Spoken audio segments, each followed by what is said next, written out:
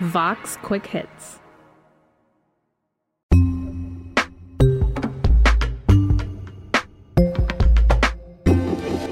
Some people say things never change in Washington, but last night something sort of changed. Ellen Nelson, you cover Washington for Vox. What changed last night? Yeah, so Senate Democrats got some wonky procedural news that actually has some pretty big implications for President Joe Biden's agenda. Okay, before we talk about what changed and what the news is, let's just talk about who changed something or who made the news. Who was it? Sure. This is Senate parliamentarian Elizabeth McDonough. She is basically the Senate's in-house rules expert who interprets hundreds, if not thousands. I don't know how many Senate rules there are, but there are a lot. So she is the person who interprets the rules. And just as a reminder, because we've talked about Liz before, can I call her Liz? Do you know? I don't. I'm not on a first name basis with her. Hi, Today Explained producer Will Reed here. I checked, and people do call her Liz. So we've covered Liz before on the show, and the funny thing about her is that unelected, yeah? Yes. Elizabeth McDonough began working in the parliamentarian's office as an assistant parliamentarian. Elizabeth McDonough is the Senate's first woman parliamentarian and possibly the most praised Senate parliamentarian ever. Democratic leader Harry Reid promoted her to parliamentarian in 2012, and Mitch McConnell has praised her fairness and judgment, calling her a brilliant lawyer. And the reason we've talked about her on the show before is because she came up a bunch a few weeks ago when Congress was trying to figure out whether it could raise the federal minimum wage to $15 an hour through budget reconciliation. The House is due to vote today on the $1.9 trillion plan to address the economic impact of the pandemic. But the official in charge of Senate rules says that raising the minimum wage to $15 an hour should be removed from the bill. So ultimately, Democrats are going to try to put a bunch of things in budget reconciliation bills, but she's kind of the decider who gets to say this can stay in, this can't stay in. Okay, and what did the decider decide this time?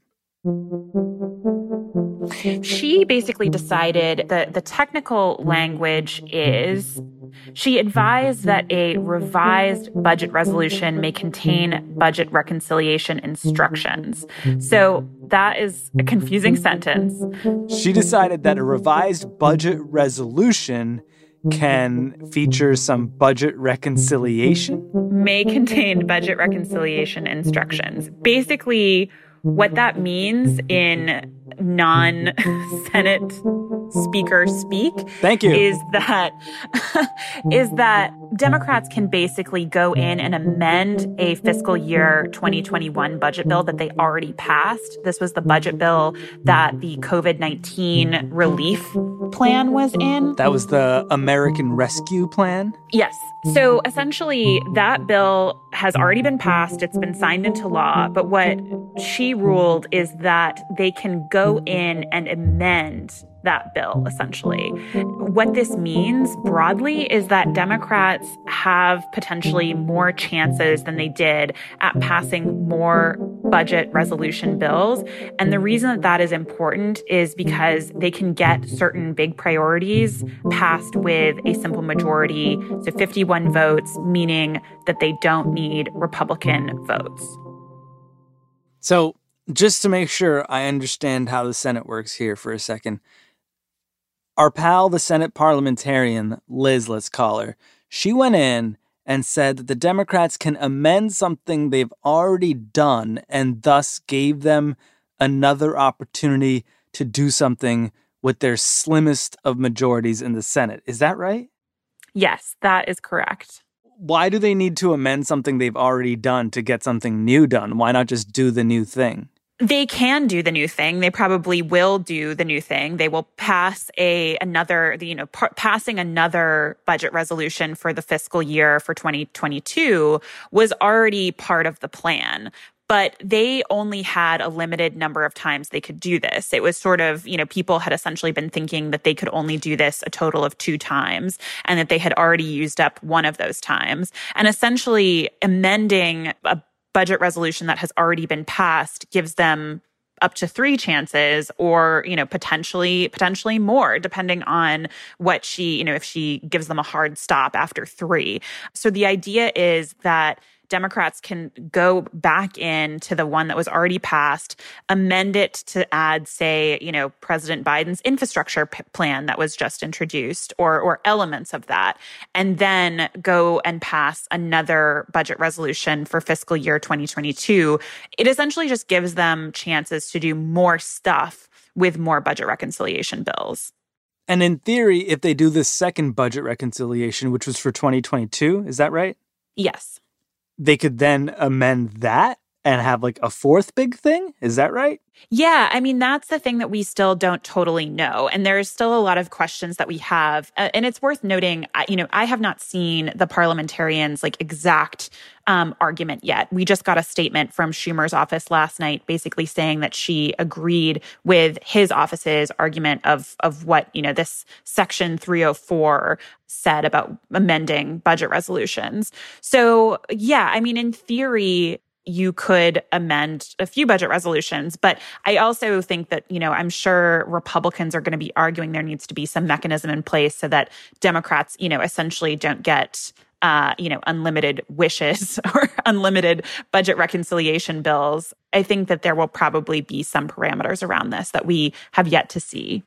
And you mentioned Chuck Schumer's office. Were they the ones asking about this potential amendment to an already passed budget reconciliation?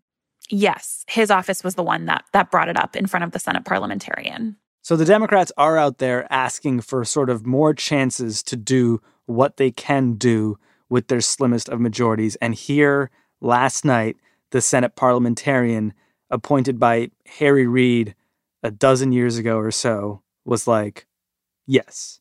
Yes, basically. Is this how the government works now, Ella?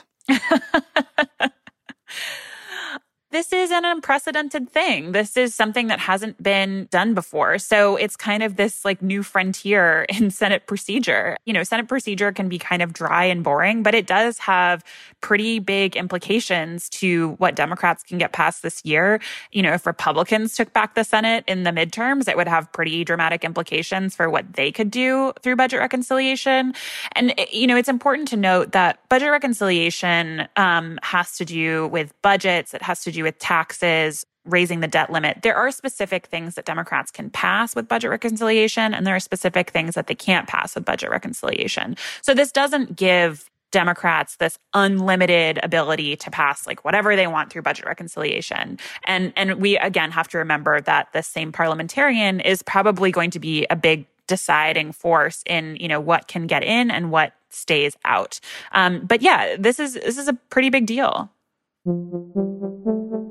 Well, Ella, we look forward to having you back to talk about the next time the Senate parliamentarian lets Democrats amend something to their next budget reconciliation bill for 2022.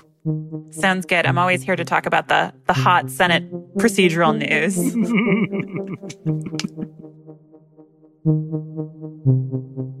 That was an excerpt of Today Explained. To hear the whole enchilada and others like it, check out Today Explained wherever you check out your podcasts.